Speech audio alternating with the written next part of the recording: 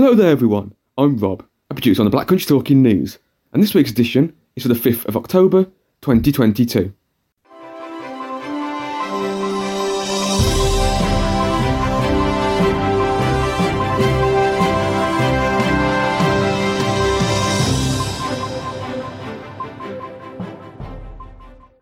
Hello and welcome to the Black Country Talking News, brought to you by the sight loss charity Beacon Centre.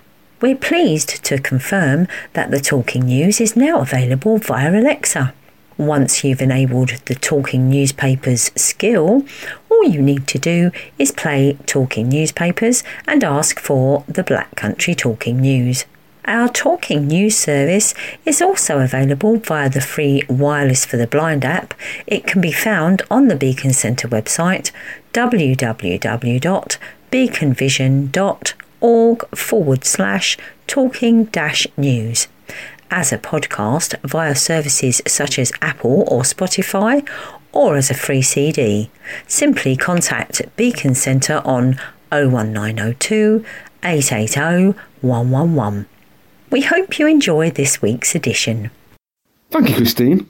Speaking for us this week, we have myself, Rob, Mina, Ian, Roger, Helen, Angela, Christine, Liz, the Gardening Guru, Mary, Pete, Ed, and of course, Flashback Roger. In this week's edition, we have an update from Beacon, some local news from the Black Country. We have the quiz with Mina, news from Wolves and West Brom Albion, a Did You Know section from Flashback Roger, the weather, the October lifestyle newsletter featuring the Gardening Guru, and rounding us off, we have a poem. However, we start this week with our Guess the Sound question. I'm going to play a sound clip, and all you have to do is simply guess what it is. So, here's this week's clip.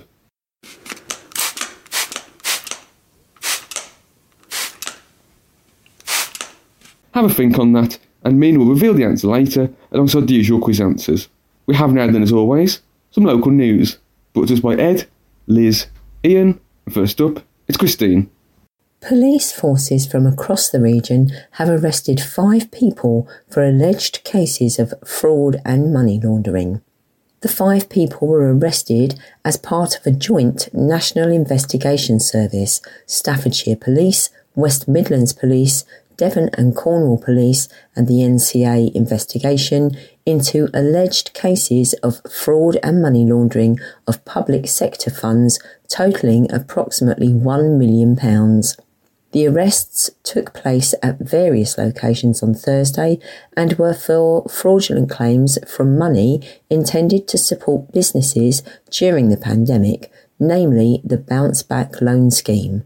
3 females aged 25, 28 and 30 and 2 males aged 30 and 31 were arrested for conspiracy to commit fraud, fraud by false representation and money laundering offences.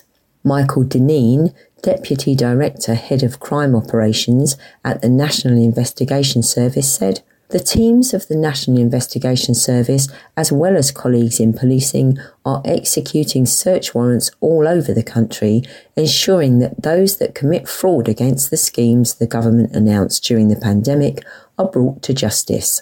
I am sure that these funds would have been used to fund further criminal activity which harms communities up and down the country. My officers will continue this great work and ensure wherever possible people are arrested, charged and the money taken from the public purse is recovered." Officers also executed 2 search warrants at addresses in Staffordshire and Derbyshire, with evidence being seized, including electronic devices and paperwork. The fraud involved an organised crime group fraudulently securing COVID-19 business bounce-back loans using false information to obtain public sector funds from a number of financial institutions. The suspects have been released under investigation whilst inquiries continue. The Chief Executive of the Black Country Living Museum has been handpicked to chair a new tourism board with the mission of improving visitor numbers to the West Midlands. The new West Midlands Tourism and Hospitality Advisory Board will include members of the tourism and hospitality industry and will advise West Midlands Mayor Andy Street. The new board will replace and build on the work of the West Midlands Regional Board for Tourism, which was set up in 2020. The board will be chaired by Andrew Lovett, Chief Executive of the Black Country Living Museum, who has 30 years of leadership experience working across the museums, leisure, tourism, arts, heritage and protected landscape sectors. Andrew Lovett said, "We have launched the search for enthusiastic, knowledgeable and committed team players to join our new West Midlands Tourism and Hospitality Advisory Board, who can successfully represent the geography, diversity and inclusivity of our region's magnificently varied and unique visitor economy. This is a fantastic opportunity for people who want to make a difference, are passionate about tourism and hospitality, and are leaders in their visitor-facing fields, whether it's accommodation, food and drink, transport, events, performance, entertainment or attractions." He added, "In 2022, the West Midlands has been in the global spotlight like never before. We want to build a new board which keeps the region in its rightful place at the forefront of the national and international visitor economy landscape." Andy Street, Mayor of the West Midlands, said, "Introducing a West Midlands Tourism and Hospitality Advisory Board will help us to double down on our natural strengths, draw on our wealth of local expertise, and work together to tackle the challenges facing the industry." A pop-up vaccination clinic in a Wolverhampton shopping centre is seeing an amazing response to the autumn booster campaign. People aged 65 and over have had messages telling them they are now eligible for a COVID-19 booster vaccine. And over at the pop-up clinic in Wolverhampton Mander Centre, people are lining up to get themselves protected against the virus. Francesca Acqua, a clinical lead at the clinic, said, "We've had lots of people coming in. We started off around 75 a day, and now we're at 120. It's fantastic, the numbers have been amazing. Overall, we can accommodate 170 people a day. We started off with people aged 65 and over, but now we're doing health workers, the clinically vulnerable, and people over 52. The 46-year-old has been a nurse for 23 years and worked on the wards throughout the entirety of the pandemic. For Francesca, the difference between patients suffering from COVID pre- and post-vaccines has been extraordinary. She said, "I worked through the whole pandemic and worked on COVID wards without the vaccine. Before the vaccines, someone would die every night." Francesca went on to say, "For me, the most important thing is making sure people are protected. Each and everybody has a responsibility to themselves and to others to get vaccinated. As long as we can get as many people vaccinated as possible, that's all that matters." West Midlands Police spent more than £500,000 last season policing games at Wolves and Villa, according to new figures. In 2021-22, the force forked out £542,000 of taxpayers' cash on officers for games at Molineux and Villa Park, according to data from a Freedom of Information request. Clubs are only required to pay for policing on their footprint, such as inside the ground and on club car parks. It means the cost of police patrolling nearby streets and at sites such as railway stations is taken from the public purse. West Midlands Police and Crime Commissioner Simon Foster said, "While the force had a duty to make sure fans felt safe, it expects to cover its costs over the course of a season." Last season, almost £280,000 was spent on police at Villa, while the Wolves bill was £262,000. Villa saw 27 arrests across the season, while Wolves had 20. The figures include one man who was arrested when violence erupted at Wolverhampton railway station after the two clubs clashed at Molineux in April. There were 4 arrests for possession of cocaine at the two grounds last season, 1 at Villa Park and 3 at Molineux. PCC Mr Foster said, "Football deployments are made in line with individual contracts with each club. All are based on agreed threat and risk analysis that categorises each fixture." The Ipswich ruling found that police forces can charge football clubs only for officers deployed on the stadium footprint, inside the ground and in the immediate area around it. Of course, in reality, officers also have to police approaches to the stadium and transport hubs on certain match days too. It is only right that supporters expect to feel safe on their way to and from stadiums. Members of the Communication Workers Union walked out, hitting deliveries of post across the country. As the latest set of strikes begin, Royal Mail workers have expressed their concern for their households amid timetable changes and a forced 2% pay rise. So far, around 115,000 staff have walked out in protest, but staff are now concerned about the loss of family life. Phil Reid, 56, from Wensfield, who is spokesman for the strike action at Wolverhampton and who works as a Communication Workers Union sub-representative of delivery, said, "We need the pay. Royal Mail has enforced this pay rise without talking to us, and they think that's good enough. What's worse is now the Royal Mail is attacking our terms and conditions. The senior managers want us on the streets until 8 or 9 at night. We have staff who have families and children. What will they do?" The change comes as the company attempts to modernise to compete with industry powerhouses Yodel and Parcelforce. This year, Royal Mail posted a £92 million loss, which the delivery service blames on customer demands and the current competitiveness of the market. Mr. Reid warns that further disruptions and changes could prolong the protests. He said, "We fully understand that this could go on into Christmas. We don't want that to happen, but we know we have the public on our side. We aren't opposed to change. We are opposed to changes that aren't in our interest and take place without our consultation. We're in this for the long haul. We are all in this till the end." Up next, we hear from Helen, who of course has for us the Beacon update. Hi everyone, it's Helen from the Beacon Centre with your regular update. And firstly, welcome to October. Now, I don't know about you, but I think I can definitely feel it getting a bit colder. I'm getting my winter coat out soon. However, you can let your light shine with Beacon this month. If you want to try something new, our lifestyle team have got plenty of activities penciled in, such as swimming, tandem biking, fishing and bowling, plus much, much more. You can ask our team if you visit our centre about it, or also head to our website to find out more, www.beacon-on-October-2022. Next up, our block switch shop will be closed from Thursday, October the 6th for refurbishment works. We're so excited to be able to share the new look with you when it reopens in about 3.5 weeks' time. But before we close, we're offering 50% off all clothes between Monday, October the 3rd and Wednesday, October the 5th. If you want to grab yourself a Beacon bargain, you can find the location of all our shops on our website at www.beaconvision.org/shops. Now, can you help brighten someone's day? We're looking for people willing to volunteer half an hour of their time each week to become a telephone befriender and help make a difference.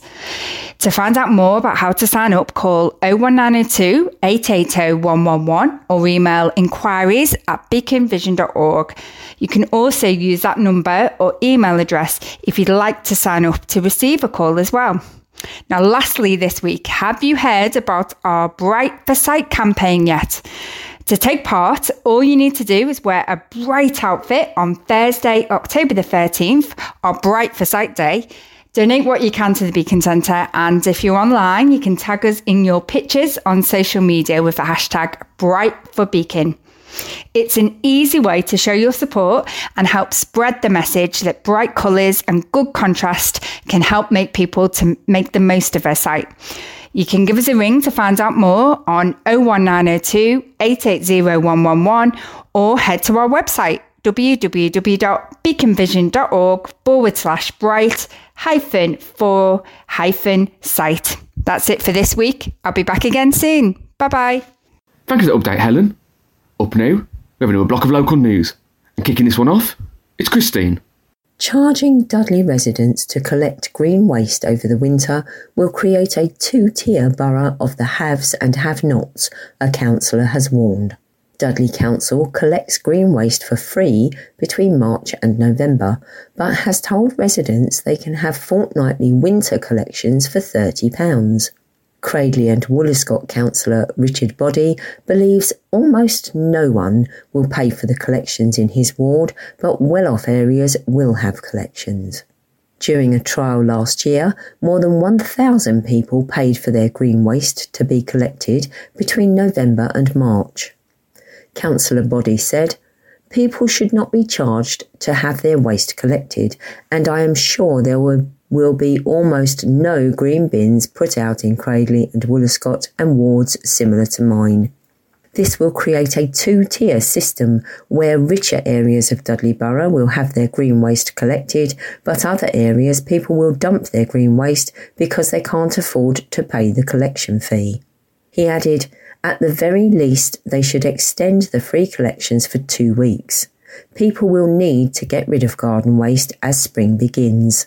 In neighbouring Sandwell, green waste is collected for free, but this week Dudley residents were reminded they will be charged £30 for 6 extra fortnightly green waste collections between November and March. Councillor Rob Clinton, Cabinet Member for Waste Management and Climate Change, said, "Winter is just around the corner now, and as such we wanted to remind residents of this extended opportunity to secure 6 additional fortnightly collections throughout winter. The collections will suit residents who enjoy gardening throughout the year, providing them with a convenient way to dispose of their garden waste." He added, "As previously stated, we will continue to provide our free 32-week collection service irrespective of whether people opt in for these extra collections or not."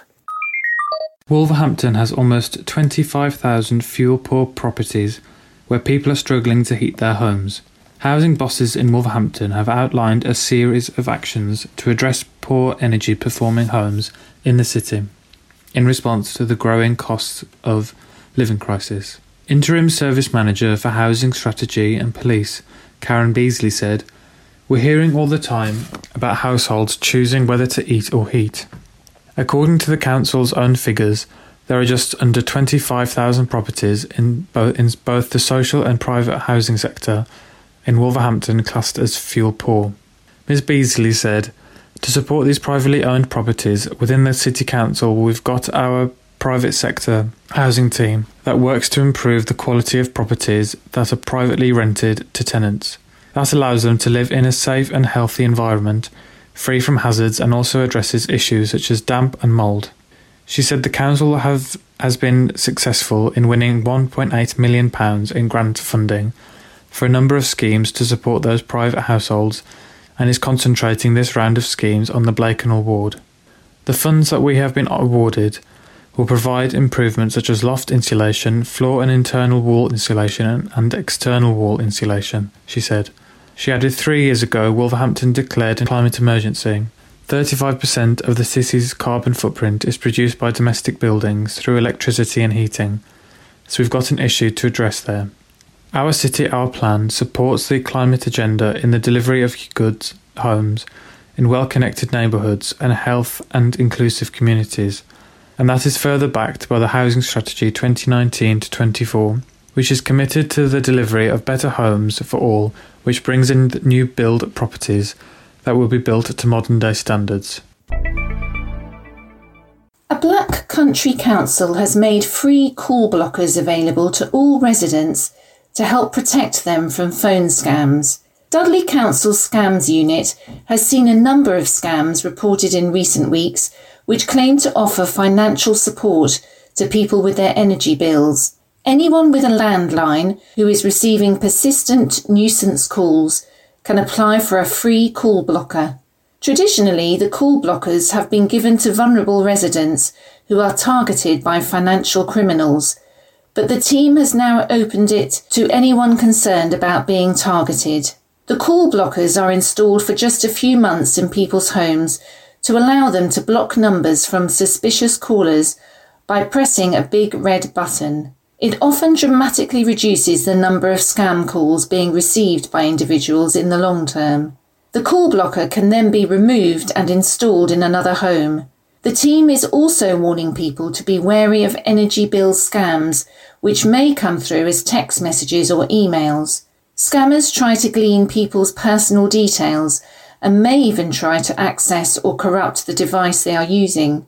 Councillor Ian Bevan, Cabinet Member for Public Health, said, "The rise in living costs is putting pressures on some households and scammers will be there to take advantage. We have a dedicated scams unit within Trading Standards that will visit anyone who is subject to regular scam communication to raise awareness of scams and investigate scammers where possible. This team also installs free call blockers to anyone who is receiving a large number of scam calls, to protect them from receiving future scam calls. To obtain a free call blocker, Dudley residents can contact Trading Standards on trading.standards@dudley.gov.uk or call 01384 818 871. Wolverhampton's historic Central Library will undergo a series of alterations in order to accommodate the new City Learning Quarter currently under development. Situated around Old Hall Street and St George's Parade, incorporating the site of the former Faces nightclub on the corner of Garrick Street and Bilston Street, the quarter will encompass the existing City College's Metro 1 campus and the Council's Adult Education Service, as well as the library. Listed building consent for the work was given the go-ahead by City Council bosses this week. The proposed development follows the demolition of property numbers 3, 5 and 7, St George's Parade, plus the former nightclub building. The work will span a total approximate area of 1.3 hectares. The new facilities will enable the City of Wolverhampton College to move from its outdated Paget Road site, which has been identified as land to build much-needed housing. Central Library is a Grade 2 listed building, and the College of Adult Education, known as Old Hall, is Grade 2 listed, with both making up the majority of the Old Hall conservation area. Alterations, restoration and repair work will include repointing, replacing bricks and terracotta, redecorations, roof repairs using new felt, stainless steel, zinc capping, zinc flashings, lead valleys and tiles, treatment with rust inhibitor, and the replacement of rotten window frames and sills. The vision for the City Learning Quarter is to create a learning hub of flexible spaces in the city centre to meet the future needs of 4 key learning functions: the relocation of the City of Wolverhampton College, relocation of the Adult Education Services Department, modernisation of Central Library, and the potential creation of a new sixth form centre. Free parking for visitors to a town hall in the Black Country has been reinstated after negotiations with Tesco after it was cut back. The Tesco Extra branch on Bell Street in Stourbridge had allowed people attending Stourbridge Town Hall to use their car park as part of a goodwill agreement. Theatre goers could stay for 2 hours, initially 3 before it was reduced, but could often stay for the duration of the show as long as they informed the store. However, it was revealed earlier this year the arrangement had come to an end, with the supermarket citing customers not being able to find spaces. But now an agreement has been reached, after negotiations were called out by council bosses and Tesco to allow visitors to park for 4 hours between 6 p.m. and 11 p.m. and for 2 hours at any other time. Councillor Steve Clark, Deputy Leader of Dudley Council, said, "We have successfully negotiated with Tesco to ensure visitors to the town hall can continue to use the car park." The town hall has thousands of visitors each year and is a long-standing entertainment venue, which plays a vital role in the town's nighttime economy. It has to be said that we were disappointed with the decision Tesco had made earlier this year, but we are pleased to have secured extended evening parking for residents, as this is when the majority of shows at the town hall take place. Now it's time to test your knowledge, as we have the quiz questions for this edition, and they're brought to us by Mina.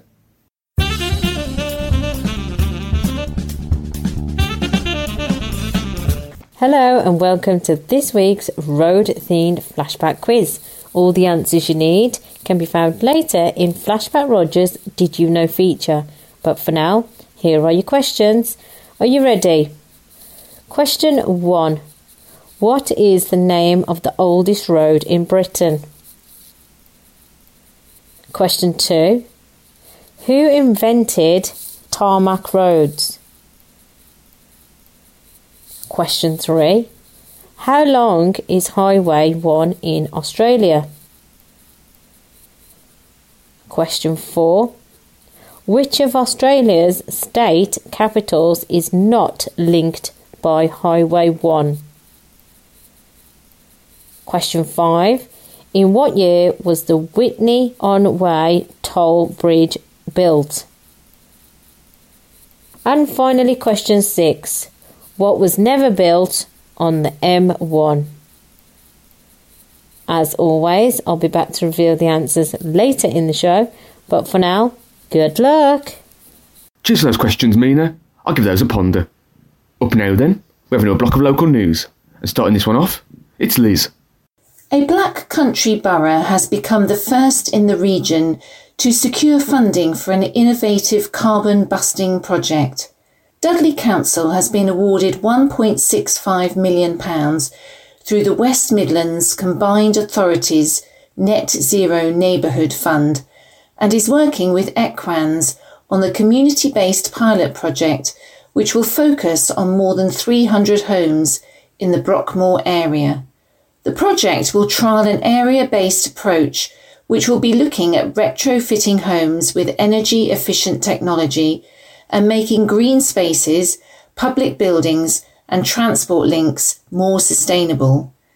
The aim is to create a low-carbon community which offers financial benefits through energy savings. Some of the measures used could include retrofitting loft, cavity and solid wall insulation, wider energy schemes such as solar PV schemes, electric vehicles street charging points, community food growing initiatives and nature-based solutions such as green roofs. Dudley Council will soon start a consultation about the proposals with residents and the community in the selected area. Councillor Patrick Harley, leader of Dudley Council, said, "This is a fantastic opportunity to make big changes in Brockmore to benefit our residents and the wider community. I am delighted we are the first area in the region to be granted funding under this scheme. This project is about thinking outside the box and looking at how we can collectively reduce our carbon emissions across a wider area and save money for our residents. We all know the seriousness of the climate crisis and the need to make changes to the way we live. This is about making changes on a community-wide scale to have a greater impact. We're really excited to get this pilot project off the ground, and we hope that if it proves successful, we'll be able to roll it out to other areas." More than 100 extra apartments will be built under new plans for Wolverhampton's historic Beatties development in the city centre, if backed. Wolverhampton Council chiefs signed off on proposals for 306 apartments at the former store and a multi-storey car park in early March last year. But now it has been revealed the car park on Skinner Street and School Street will instead be knocked down to make way for 145 apartments. It is understood the gorgeous nightclub could be relocated elsewhere within the Beatties development, but the details have not yet been finalised. The car park had been earmarked for 33 flats, with the change meaning an extra 112 will be built there to bring the overall number to 418 homes. Councillor Stephen Simpkins, Deputy Leader for Wolverhampton Council and Cabinet Member for City Economy, said, "We're actively encouraging more homes in the city centre. We want to utilise these spaces, and if you use it as housing, you've got an active market in the city centre. So it creates not only housing, but also provides a boost to the local economy, and city centre living is on the up." It will be made up of 104 one-bedroom flats, 23 two-bedroom and 18 three-bedroom apartments built under the plans from SSYS Beatties Limited. Don't let this magnificent, special, historic place at the heart of Sedgley become abandoned and neglected again. That is the plea of the now former secretary of a Sedgley group set up to transform an historic graveyard. She has now resigned to allow her the freedom to criticise the council. The site off Gospel End Street not only is a special place for residents to remember loved ones, but has a wealth of history including war graves and others of historic importance. Lizzie Templeton, along with fellow volunteers of All Saints Graveyard Committee, have transformed the graveyard, but were recently locked out by Dudley Council and has resigned to vent her frustration. After locking the group out of the graveyard for their own safety, in July, the council relented and allowed them back on the site. However, now the group cannot continue their work unless they pay for another ecology survey. She said, "I am no longer a committee member. I can say things as I see them." The council, in my view, do not support the work of the group. At a recent meeting I attended, they said an eco-survey was necessary so the work of the group could be planned around the wildlife, plants and habitat. The group would be responsible for funding this survey. I questioned why the group would be responsible, given we are simply volunteers, not caretakers of the site. They are. She added, "They have done less than nothing since 2007. We have war graves and other graves of historic significance and a wealth of history, if in view, that needs to be loved, looked after and preserved. Don't let this magnificent, special, historic place at the heart of Sedgley become abandoned and neglected again. The council would love nothing more, as it would mean they don't have to spend money, for example, on memorials. They need to say what they plan to do with the site." Bilston Town Football Club has been given the go-ahead to build a new car park on land adjacent to its Queen Street ground. Wolverhampton Council planners this week granted approval for the clearance of an overgrown stretch of ground off Lunt Road for use as matchday parking. The less than 1 acre site will be used by the club under a community asset land transfer from the council. The land is set within predominantly residential and commercial properties and is currently open scrubland with areas of fly-tipping domestic waste and knotweed growth, and clearance is considered a priority. It is also located within the abandoned South Staffordshire coalfield area. Councillor Steve Simpkins, who represents the area on the authority, said, "The fact that the club is getting its first proper car park at the football ground is fantastic news and hopefully the first of many developments to take place there. We aim high in Bilston and our aspirations are to expand the ground further and hopefully get to the stage where we can have a full stadium. The team can then be built on and further improved. The club already has a great following and this new car park will allow for even more visitors to get to the ground and park safely in a secure setting." A restaurant owner has been ordered to pay £4,000 after admitting breaching food and hygiene standards. Dudley Council's Environmental Health brought a case against Nadeem Ahmed, proprietor of the new Wallheath Tandoori, after finding so many issues with its food hygiene rating plummeted from 4 to 0. On the 21st of September, Dudley Magistrates Court heard that when visiting the restaurant on High Street in Wallheath in August last year, environmental health officers found a number of failings, including evidence of pest activity and poor pest proofing in the external food storeroom. The High Street premises was not maintained in a clean condition. The documented food safety management system had not been reviewed and implemented, and the new owner had failed to register the food business. This reduced the restaurant's rating on the Food Standards Agency's food hygiene rating system from 4 out of 5 to 0, the lowest possible score. A follow-up visit was undertaken approximately 1 month later to ensure conditions had improved, with the business now having a rating of 4 once again. In court, Ahmed's representatives explained how he had put measures in place to rectify the issues, and the restaurant had received an updated score of 4 out of 5 in January this year. The magistrates said they recognised the hard work and effort made by Ahmed and reduced the fine he ordered to pay by half. He was fined £2,000 for one of the charges, ordered to pay costs of £1,800 and a victim surcharge of £200. Up now, we hear from Tim, who reveals to us what kids want to know about sight loss. TNF Soundings. Features from across the UK. Guide dog in the classroom. In a recent survey, the charity Guide Dogs asked 1,000 primary school children aged 6 to 11 years old and their parents what children would like to know about sight loss, and the results were surprising.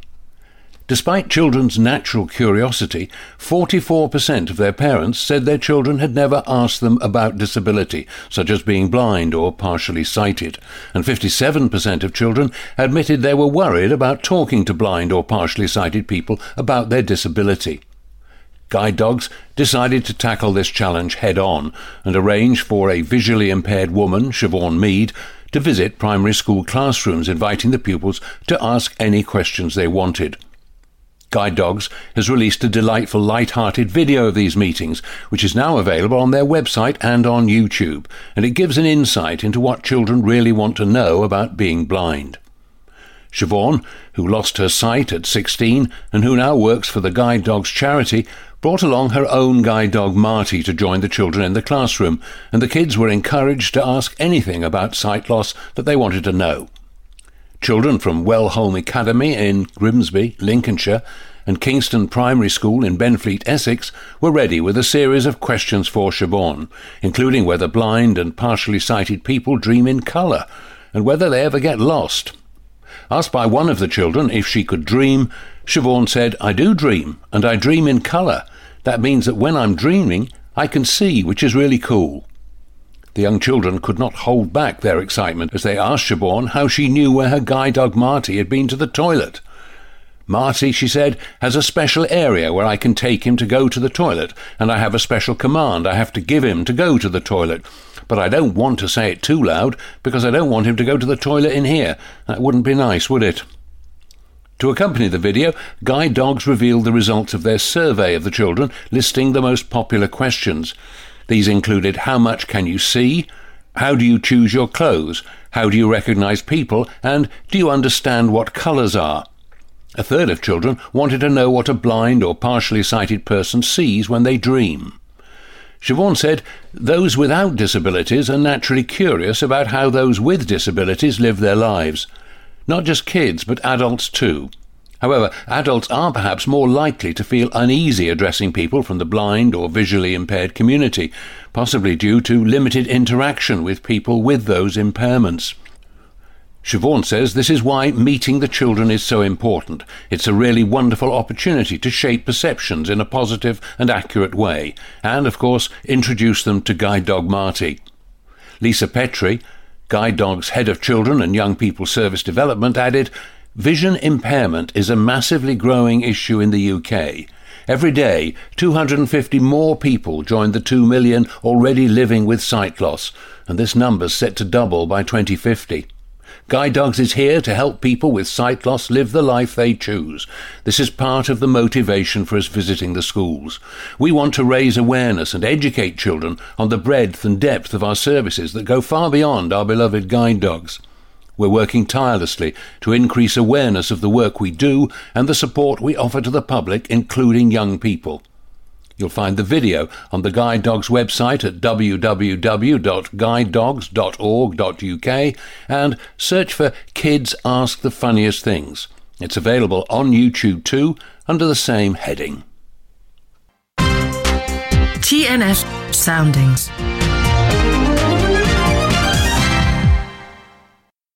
You're listening to the Black Country Talking News.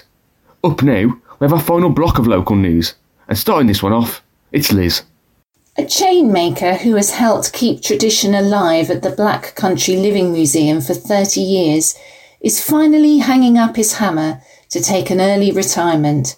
Kevin Lowe started at the Dudley-based attraction in 1992 as a volunteer, and when the opportunity came for him to learn how to forge chains and nails, he eagerly took it on.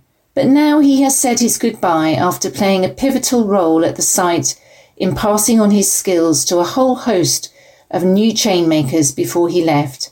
Kevin said his favourite thing about chain making was being able to pass on the skills as well as enjoying the job and the people. I've never woken up in the morning and not wanted to go to work. He said his lasting impressions of the museum were friendly staff and watching the site develop, before adding, "Don't worry, I'm going to come back. I want a pint in the Elephant and Castle, and I will have some fish and chips, which I haven't done for a very long time." His role was pivotal in creating the immersive environment the museum is known for. And as a metal worker, principally a chain maker, he demonstrated on a daily basis one of the many crafts which anchored the Black Country to the centre of the Industrial Revolution. Metalworker Sebastian Seb Edwards was trained by Kevin, having joined as a volunteer several years ago. He said, "Not many people can say they are a chain maker, a Black Country chain maker. To be one of the rare few to make chain at BCLM while learning from Kev, and subsequently the people that he learnt from, makes me more connected to the history of the Black Country. It'll be a real shame to see him gone, but no one ever really leaves the museum. They always come back to visit because it's like being part of a family." There's been a drop in the number of treasure discoveries across the region, according to government statistics. Figures released by the Ministry of Justice for 2021 show a drop in discoveries across the Black Country and Staffordshire, with none being found at all in Dudley, Sandwell, Walsall or Wolverhampton. This was in line with the year before, according to the Black Country Coroner's Court, though one treasure trove has been found in the area since records began in 1995. In South Staffordshire, detectorists discovered treasure 17 times in 2021. According to South Staffordshire's Coroner's Court, which is responsible for holding treasure inquests, a drop of 20 from the year before, and 233 have been found in South Staffordshire since 1995. There were 908 finds reported in England and Wales, an increase of 13% on 2020, where 803 finds were reported, but down from the record 1,061 found in 2019. Institute of Detectorists said finding treasure gives historians a valuable insight into the past, but encouraged hobbyists to practice responsible metal detecting. Keith Westcott, founder of the Institute of Detectorists, said, "Beyond the fascination which surrounds treasure and monetary rewards is an important value of detecting finds, a historical value which provides a valuable insight into our past. Often, though, the archaeological record which surrounds the find, the information that gives it context, is damaged or ignored." He encouraged amateurs to follow responsible metal detecting and leave important finds in place ready to be excavated by archaeologists. Wolverhampton is gearing up to celebrate its annual Diwali gathering, the Festival of Lights, which will be held at the city's Phoenix Park later this month. Hosted by the Elias Mattu Foundation, the event, which attracts thousands of visitors every year, will be held in the park off Dudley Road, Blakenhall, on Saturday, October 22nd, between 4 p.m. and 8:30 p.m. The foundation, set up in memory of much-loved former Wolverhampton Mayor and City Councillor Elias Mattu, helps local communities in need by delivering food parcels. Councillor Steve Evans, Cabinet Member for City Environment and Climate Change, said, "This is a fantastic free event for all the family, featuring top-quality entertainment and a brilliant firework display. We encourage everyone to come along and celebrate this important date in the city's calendar." Councillor Jackie Sweetman said, "We are truly blessed in Wolverhampton. Not only do we have a strong and diverse community, but we know how to celebrate it. Diwali is an important part of our celebration of light. It is even part of our city's motto. I wish all my constituents a happy Diwali." Blakenhall Councillor Paul Birch added, "I am really pleased to see the Diwali celebrations organised for the second year by the Elias Mattu Foundation. The festival is for everyone to enjoy and celebrates community togetherness and light out of darkness, which references the city of Wolverhampton's motto, I wish everyone a very happy Diwali. The lights will be switched on at 8 p.m, followed straight away by the firework display. The event is supported by the Indian Multicultural Society, Sri Krishnan Mandir, Gurudwara Sikh Council and Gujarati Association. A 7-year-old boy with a need for speed is flying the Black Country flag all over the country by competing in a motorbike racing championship.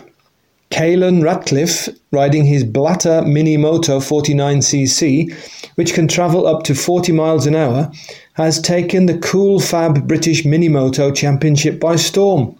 It is the first year that the youngster is competing in the competition, but he is seemingly improving with every round, with his next race being on Saturday. His parents, Tom and Claire Ratcliffe, who both live in the Sedgley area, have been left so proud with his progression and his dedication to the sport. Claire, aged 39, said, Caelan's dad, Tom, builds and rides motorbikes. He did a couple of years in racing before Caelan started, so he would watch his dad on the track. We've got a motorbike in our kitchen. Motorbikes are everywhere, so he's been brought up around them. His older brother Roman, aged 10, started riding and did a couple of races in motocross, and when Caelan turned 5, he asked if he could get on his brother's motorbike. And then his brother decided he was happy to be part of the pit crew, and Caelan continued riding and went from there really at the age of 5. He started in the championship this year, and we expected him to be at the back because there's about 25 kids on the grid. We said it's his first race year, let him play around to get used to it. And he went from 16 to 15 to 8th and to 5th, and last round he was battling with a championship leader. It's held all over the country. His last round was in Cumbria, and next round is in Suffolk. There's a round in Wales, another in Kent, and the closest one to us is in Northampton, so it's all over. And he literally does fly the Black Country flag all over the country. Wolverhampton's historic Whitwick Manor is to open a new greenhouse in its grounds which will be used to provide horticultural classes for visitors. The Victorian Manor House, a major tourist attraction, has been owned by the National Trust since 1937 and draws thousands of visitors all year round. Renowned for its magnificent gardens and grounds, the property hosts regular community events to allow people to learn more about its history. The latest move to enhance the site with a new greenhouse for the benefit of visitors has been given the go-ahead this week. A statement from the National Trust, which was submitted alongside a planning application, said a greenhouse at Whitwick Manor will enable round-the-year propagation within an area of garden which is used as a working area. This area of garden is not routinely open to members of the public, and the greenhouse would therefore be a behind-the-scenes addition. It will largely conserve the appearance of Whitwick Manor itself, as well as other surrounding listed buildings, and thus the conservation area. Whitwick Manor was built by Theodore Mander of the Mander family, who were successful 19th century industrialists in the area. It was designed by Edward Old of Liverpool in 2 phases, the first completed in 1887 and an extension added in 1893. Up now, it's trivia time, brought to us by Flashback Roger and his Did You Know feature.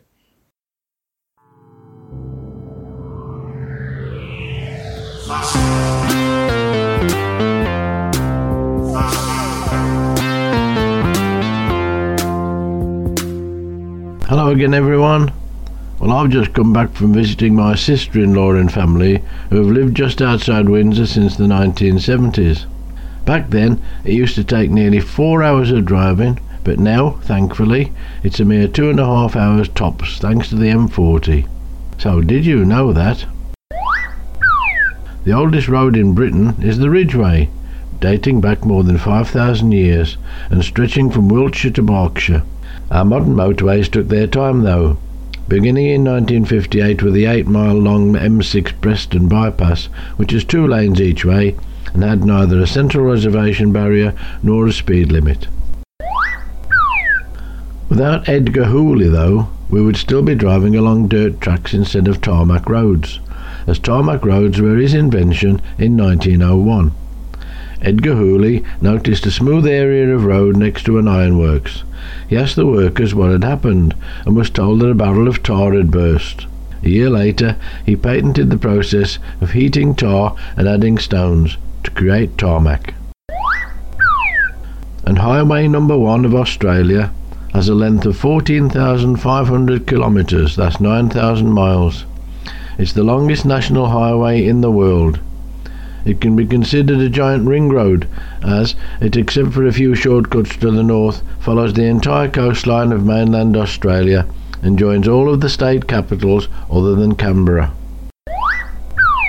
And latest data suggests that if all the UK's potholes were joined together, they would make a single hole measuring 295 square miles, or twice the size of the Isle of Wight. Road maintenance in England and Wales is said to be underfunded by £1 billion a year. So at the current levels, the average frequency of roads resurfacing in England is once every 54 years. In Wales, once every 107 years. And if you want to cash in on a road of your own, well, you need a bridge with a road over it. The Whitney-on-Wye Toll Bridge in Herefordshire was built in 1769. It crosses the River Wye and saves a long road journey. It's exempt from tax and brings in an annual income of £100,000. The present owners purchased it for £400,000 in 2012. The toll fee, however, can only be increased by the government's permission. And believe it or not, there is no Junction 3 on the M1. Bizarrely, the junctions on the M1 jump from Junction 2 near Finchley to Junction 4 near Elstree, with no Junction 3 in the middle. This is because when the road was constructed, the plan was to add Junction 3 when the link road to the A1 had been built. But this link road was cancelled, meaning there was simply no need for another exit. Well, that's quite a history, and moan about them as we must, there's still a great advantage to everyday travel here on our island, though I'm sure we could all share our own funny or horror stories about one trip or another. But any road up, I'm off to read my new copy of the Highway Code, because my one from 1980 surely needs a bit of updating by now, do you think? So for this week then, I'll love and leave you and say, ta-ra a bit, ta-ra!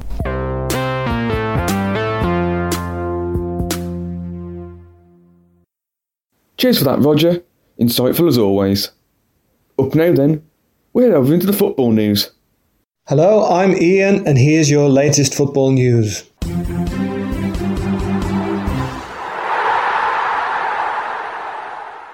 Wolves have sacked head coach Bruno Lage after 16 months in charge. The club have acted quickly after Saturday's poor 2-0 defeat away at West Ham, which leaves Wolves in the relegation zone with just one win from the first 8 Premier League games. Lage has been under pressure, with his side scoring just 3 goals in those 8 games, with the mood among the fan base turning sour in recent weeks, particularly after the defeat to the Hammers. The 46-year-old had a good start to life at Wolves last season as the club challenged for European football, before a terrible end to the season saw them slip to 10th.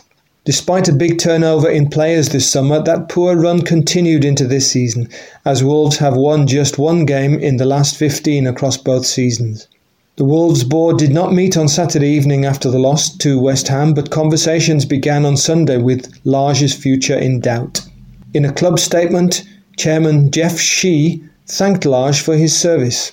Bruno is an excellent coach, a hard-working and dedicated manager, and a warm, wise and honest man, he said.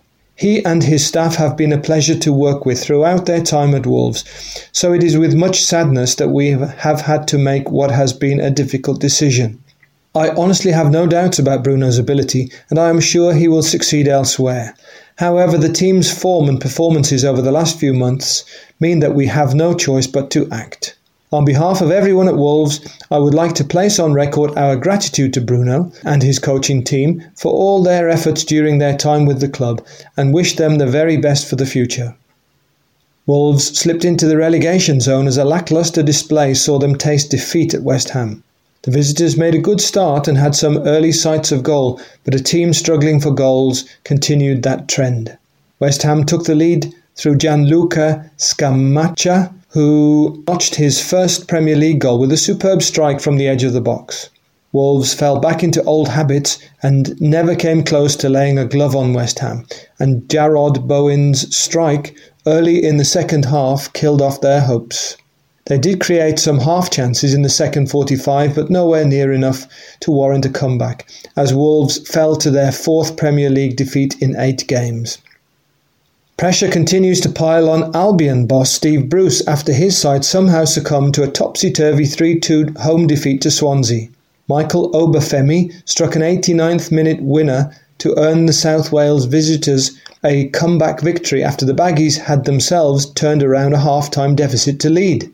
Carlan Grant saw a tame penalty saved 10 minutes from time, with the score locked at 2-2 in what was Albion's gilt-edged chance at a priceless win to ease the doubts. But the late drama leaves Albion with just a single victory from 11 championship games in what a nightmarish and disastrous start to a run of fixtures billed as crucial to Bruce remaining in his post as Albion boss.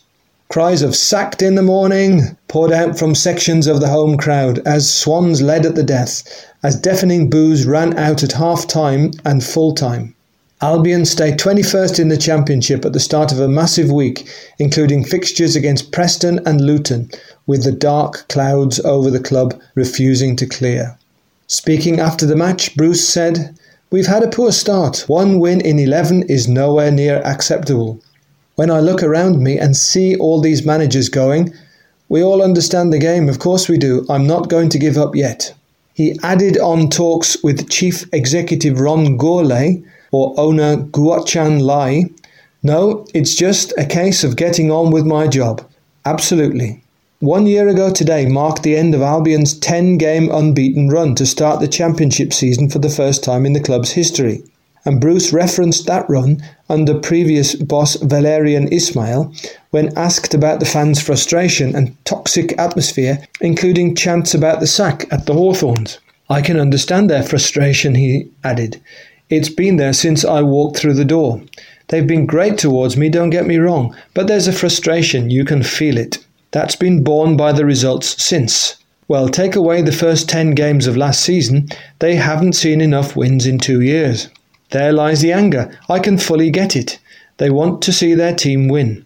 We've got good enough players to win football matches, but we're not doing that at the minute." Up now, we had to hear what the weather has in store for us. Brought to us as always by Mina.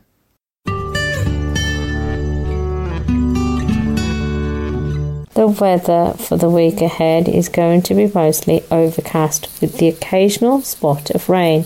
Temperatures will be typically hovering around 15 degrees. UV levels are expected to be low throughout the week. The sunrise and sunset times are 7:28 a.m. for the sunrise and 18:21 p.m. for the sunset. For Friday 7th of October, we have light rain showers and a moderate breeze with a maximum temperature of 16 degrees. Moving on to Saturday 8th of October, we have sunny moments and a gentle breeze with a maximum temperature of 15 degrees. On Sunday 9th of October, we have light rain and a gentle breeze with a maximum temperature of 16 degrees. For Monday 10th of October through to Wednesday 13th of October, we have light cloud and a gentle breeze with a maximum temperature of 15 degrees. And for Thursday 13th of October, it's light rain and a gentle breeze with a maximum temperature of 15 degrees. So that's your forecast for this week. As always, enjoy the weather. Up now with the Beacon Lifestyle newsletter for October, providing you with all the information of the goings-on, events and activities taking place here at the Beacon Centre.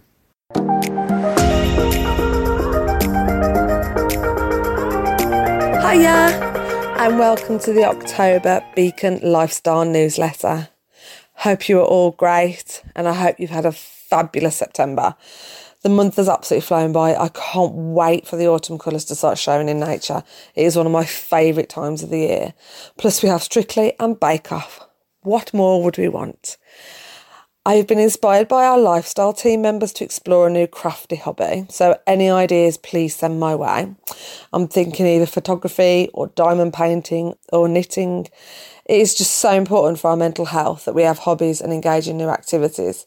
We're encouraged to eat well and we're encouraged to move, but we need our social interaction and a sense of achievement too. I currently love doing cross-stitching, creating cards or writing letters, but I need a new hobby, I think. Please make sure you keep talking and keep smiling. There's always someone out there that cares.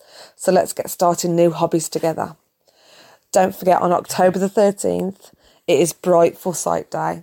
It's raising awareness about sight loss by wearing bright colours. Hope to see many of you around the centre wearing lots of bright colours. Take care and see you soon. Bye. Now here are a few little notes and reminders about our Sedgley and Stourbridge Lifestyle Centres. Our Sedgley Centre is open Tuesdays, Wednesdays and Thursdays 10 a.m. to 3 p.m. We also have monthly coffee mornings. We do fun activities such as pottery, sewing, arts and crafts, quizzes and much more besides. Why not contact Kim or Sally for more information? We can't wait to meet you. Just call 01902 880 111. And our Stourbridge Centre is open Tuesdays 10 a.m. to 3 p.m. and Thursday 9 a.m. to 2 p.m. Why not join us? We'd love to see you. Contact Dawn for more information. Simply call 01902 880 111. And don't forget, Beacon can provide transport to and from both centres if required. What's on this month? We have had so much interest in the swimming that we have decided to put 2 swimming sessions on this month. Different days, so hopefully more people can make it. Anyone who is interested, please phone or email, as I know many of you would like to come but would like more reassurance. We have 2 private lanes, guides to lead you to and from the cubicles and to the pool. We have a qualified swimming instructor and volunteers supporting you in the water. We also have swimming aids. If you would like more information, please don't hesitate to contact Mary. Our sessions take place at the Burt Williams Centre. This month, they will take place on Wednesday, 12th of October, 11 a.m. to 12, and Monday, 31st of October, 11 a.m. to 12. All abilities are welcome. Sessions will be cancelled if not enough people book. Trip cost £5, invoiced by Beacon. Minibus cost £5. Depart at 10:10 a.m. Beacon to Bilston and back at 1:30 p.m. Lockers are £1 or a trolley coin. Call 01902 880 111. Gentle movement class. Gentle seated or standing class working the whole body. £4.50 per session. Fun, friendly class to music. Limited places. This takes place on Wednesday, 26th of October, 10:30 a.m. to 11:30 a.m. in the gym at Sedgley. To book, simply call 01902 880 111. Upcoming trips. On Friday the 7th of October, discover the magical journey through limestone tunnels over 428 million years old, which were handmade by black country folk from years gone by. Be amazed by the caverns, learn about the materials and listen to the commentary from the skipper. Leaving at 11 a.m, we have a table booked at 12:15 p.m. for refreshments at the Canalside Cafe on our return at the Dudley Canal Trust, Birmingham New Road, Dudley. Trip cost is £9.45 to £10, depending on age, and is pay on the day. Minibus cost £5, departing at 10:15 a.m, Beacon to Dudley Canal Trust, back for 2 p.m. To book, call 01902 880 111. Time to start Christmas shopping? Why not join us for a trip to the Merry Hill Shopping Centre on Monday the 14th of November? This is an independent trip. You will be free to browse endless shops, refuel at the food outlets, all indoors. If you feel you need support, friends and family are welcome. We have limited guides available.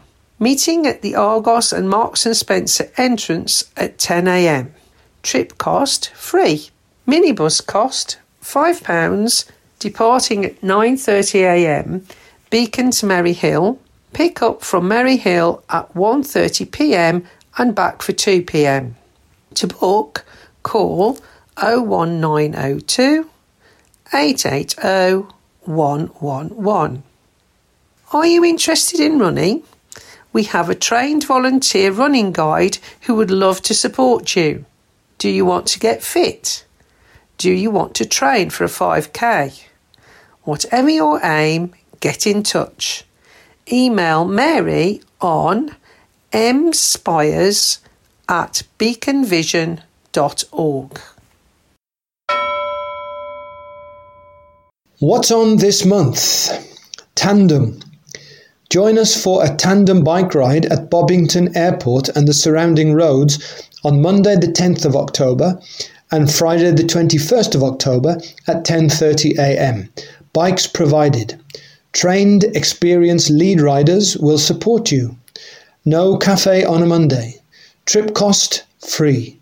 Minibus cost £7. Depart at 10 a.m. Beacon to Bobington and back at 1:30 p.m. Weather permitting. Walking.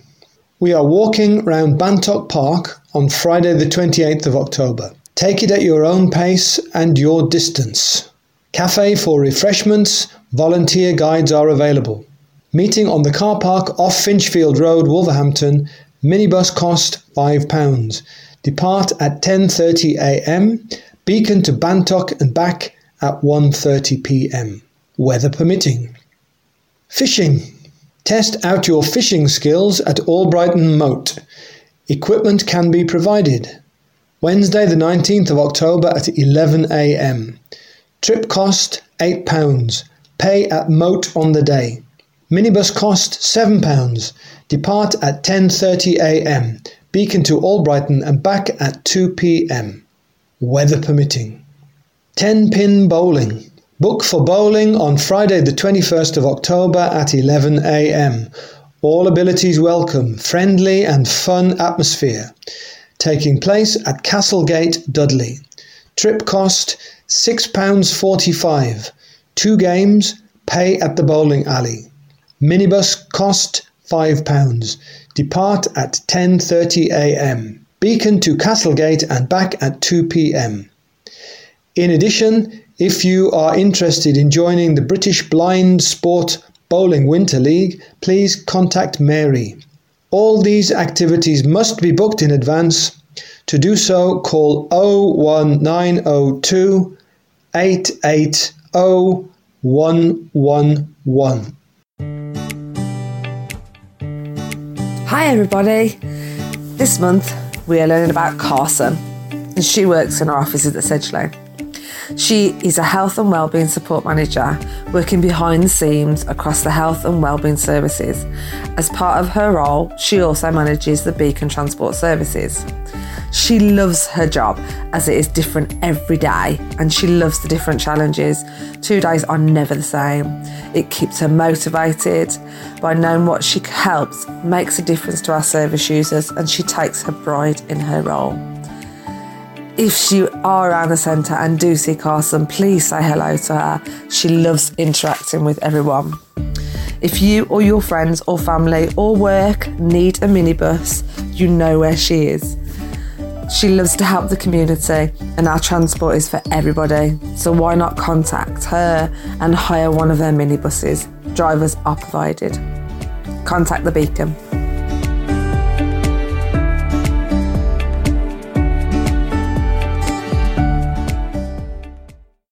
If you need a bit of help with reading, have you thought about trying a video magnifier?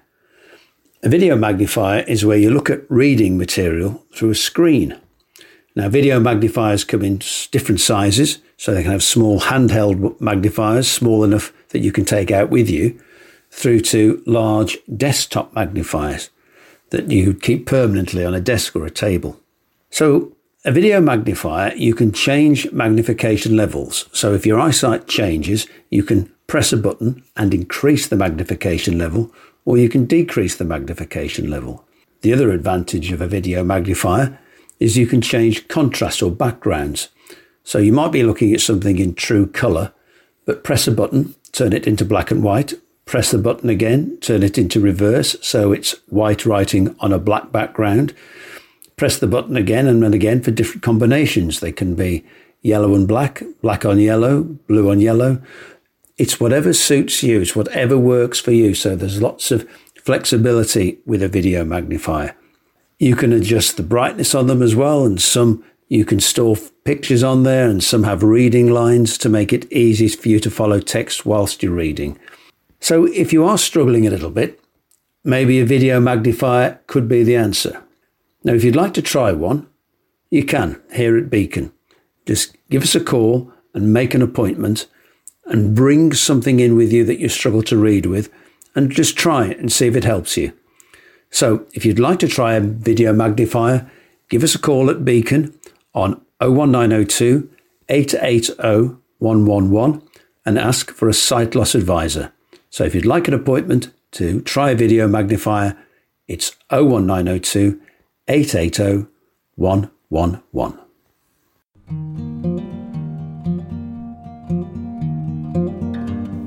Hello there, it's your gardening guru speaking with gardening news and tips for October. First of all, it's time to tidy up your lawn. Firstly, scarify with a lawn rack or fork and then aerate to improve the drainage. A supplementary feed with a low nitrogen, high phosphate and potassium feed will help the roots to develop in the winter to improve the lawn for next spring. Next, outdoor plants. Bring in any tender plants from the garden into the greenhouse or conservatory to shelter from the frost, e.g. aeoniums and pelargoniums after cutting back. Allotment. Time to sow Japanese onion sets, garlic and broad beans by the end of the month. Also, prepare for winter digging by tidying up your plot and weeding. Alternatively, sow green manure, e.g. field beans, mustard or clover to increase your soil fertility for the next year. Don't forget you must dig them in before they flower in the spring. Planting. You can now plant wallflowers, sweet williams and late cabbages outside, and keep sowing your daffodils in borders and pots during this month. You should still be harvesting your tomatoes, chilies, squashes, etc. as required at the end of the season. For your indoor plants, it's time to stop feeding for the winter and decrease the watering, and stop all watering for your succulents. You can still sow some winter lettuce indoors from the greenhouse, and it's time to sow sweet peas in root trainers for early flowering brooms next May and June. That's all for this month. Goodbye.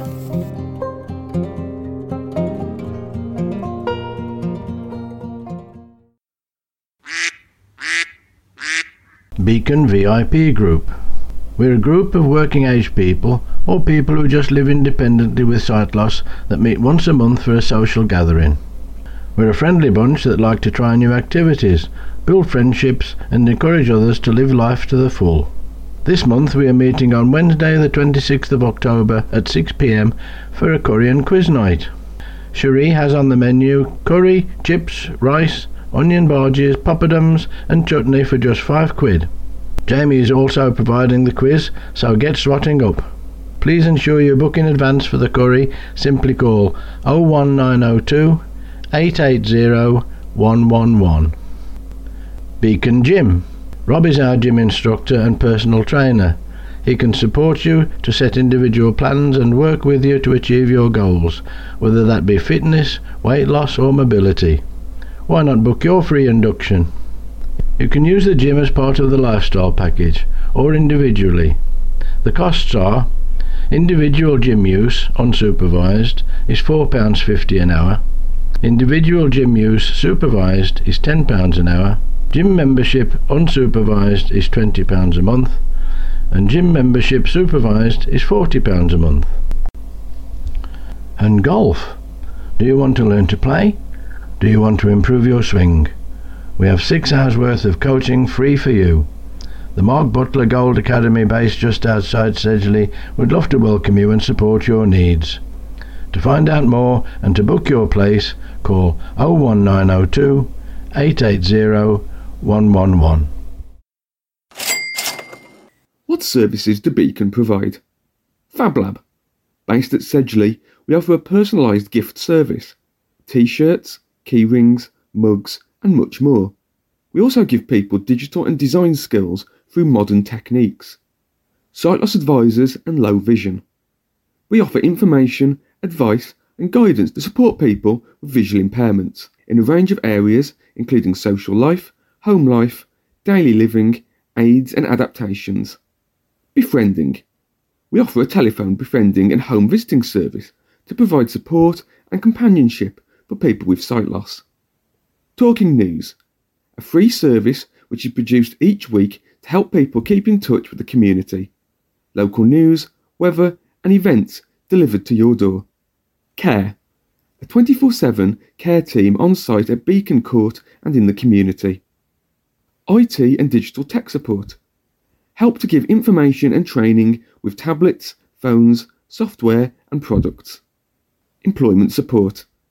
Helping people with sight loss find work or training and improve their lives. Transport services. We operate 5 minibuses which help people get to our centres as well as out and about in the community. Available for private hire with a driver. Charity shops. We have 7 charity shops in the region. We offer a house clearance and furniture delivery service also. Hospitality facilities. At our Sedgley base, we have a coffee bar and restaurant which is open to everyone in the community and can be hired out for private functions. If you would like further information about any of the services that Beacon provide, please contact our reception. You can do this via 01902 880 111.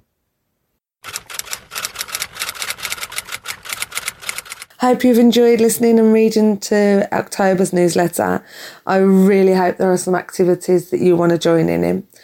Don't forget we have accommodation at Beacon Court, and if you do need to contact us, we are on Wolverhampton Road East, Wolverhampton, WV4 6AZ, or the website is www.beaconvision.org. We're also on Facebook at Beacon Centre and at Twitter at Beacon Centre. And you can phone us on 01902 880 111. I hope to see you soon. Take care, lovelies.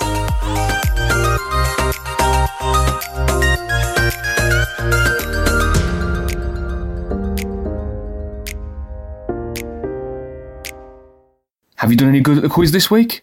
Well, now's the time to find out, as we have the quiz answers. Hello, and here are your answers for this week's flashback quiz. Are you ready? Question 1. What is the name of the oldest road in Britain? Answer: the Ridgeway. Question 2. Who invented tarmac roads? And the answer here is Edgar Hooley. Question 3. How long is Highway 1 in Australia? And the answer here is 9,000 miles or 14,500 kilometres. Question 4. Which of the Australian state capitals is not linked to the Highway 1? And the answer, Canberra. Question 5. In what year was the Whitney-on-Way toll bridge built? And the answer here is 1769. And finally, question 6. What was never built on the M1? And the answer here is Junction 3. How did you do? Great, I hope. But if not, there's always another chance to have a go next week. Now, did you get the answer to this week's Guess the Sound question that Rob asked at the start of the show? Here's one more chance to hear it before I tell you the answer.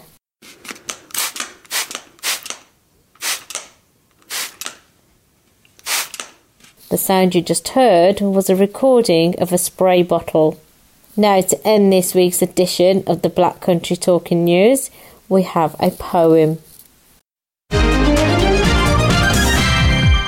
TNF Soundings. Features from across the UK. A little whimsical poetry now from our subscriber and our generous donor of poetry, Sid Oates. I'm Roger Brooks, and our thanks to Sid for finding the land of dreams. It was on the eve of St. Crispin's Day when I apt to meet this fella, with a long white feather in his hat, carrying a rolled-up umbrella, and by his side a ginger cat with one eye of emerald green, with 6-inch whiskers on his face and the longest tail I've ever seen. The sun was shining in the east in a warm October sky, framed in periwinkle blue with white clouds scurrying by. They cast long shadows on the ground that blocked the opaque glare, like ghostly apparitions, mesmerized my transfixed stare. I could tell by their demeanour that they held an assured pose, trustworthy in their outlook, not befitting of their clothes, sang-froid in their composure, with character and bearing, far from the persona of the rags that they were wearing. His coat was worn and threadbare, with fabric wearing thin, with buttons of different colours that went up to his chin. His boots were old and down at heel, in need of dire repair. Beneath his ragged bowler hat, long upswept, tasselled hair. The old cat's face was greying now, though he moved with regal grace, resplendent in his majesty, expeditious as he walked apace. Inseparable from his master, unswerving in his trust, bedraggled from their travels, and head to tail in dust. "Good day," said I. "Good day," said he. "How do you find the day?"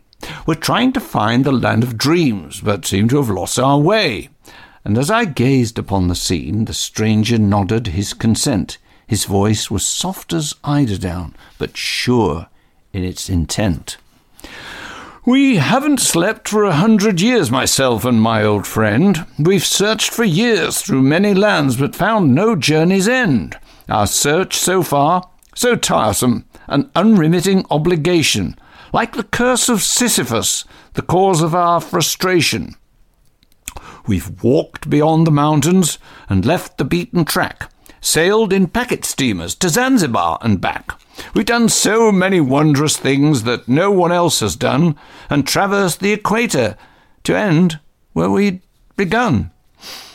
We sat upon the grassy verge and drank of nature's wine, suspended in the moment, unmoving now the hands of time. The turning of the solstice and the coming of the morning, just 3 weary travellers, awaiting a new day dawning. We spoke of all the wondrous things that filled us with delight, consistent with our fellowship as daytime turned to night. A skylark's song on a summer's day, the stars in winter's sky, the first words spoken by a child, that soft look of love in their eyes. And now the glorious sun was set, replaced by waxing moon, invoking new beginnings, that change would be here soon. As thoughts of my cold pillow pass softly through my head, in the river of oblivion at ease on feathered bed, and as we lay our weary heads, a smile came to his face. The cat, myself, and my new friend had found that wondrous place. We could feel the wings of Morpheus, like zephyrs from the gods, to reach the eternal summit and conquer all the odds.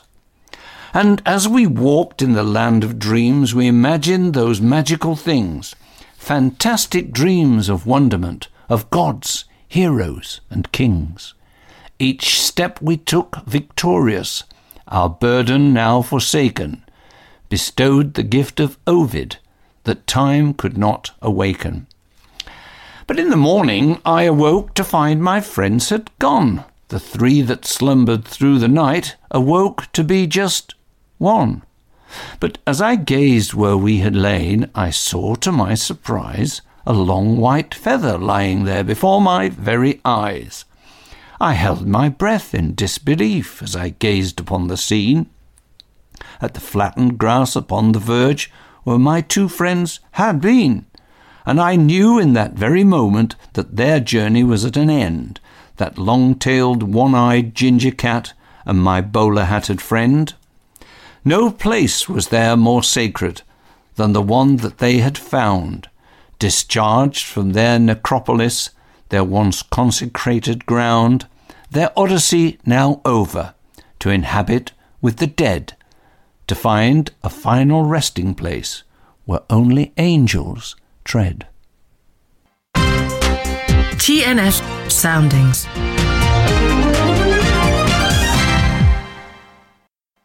So that's it for another edition of the Black Country Talking News. A reminder to our CD listeners who have received CDs in padded envelopes that you don't need to send anything back to us.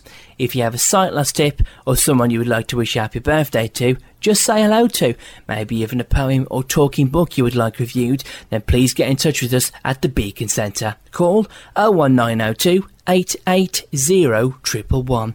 Email bctn@beaconvision.org or write to us at the Black Country Talking News, Beacon, Wolverhampton Road East, Wolverhampton, WV4 6AZ. We look forward to hearing from you. Thank you for listening, and thank you to all our supporters, donators and volunteers who without their support we would be unable to run this free service.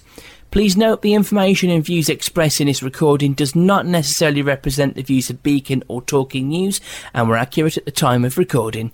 Mentions of goods and services does not imply endorsement, and whilst every care is taken to supply accurate information, Beacon and Talking News do not undertake liability for any errors. So it's goodbye from all of us. Stay safe, have a good week, and we look forward to bringing you next week's edition of the Black Country Talking News. Ta-ra!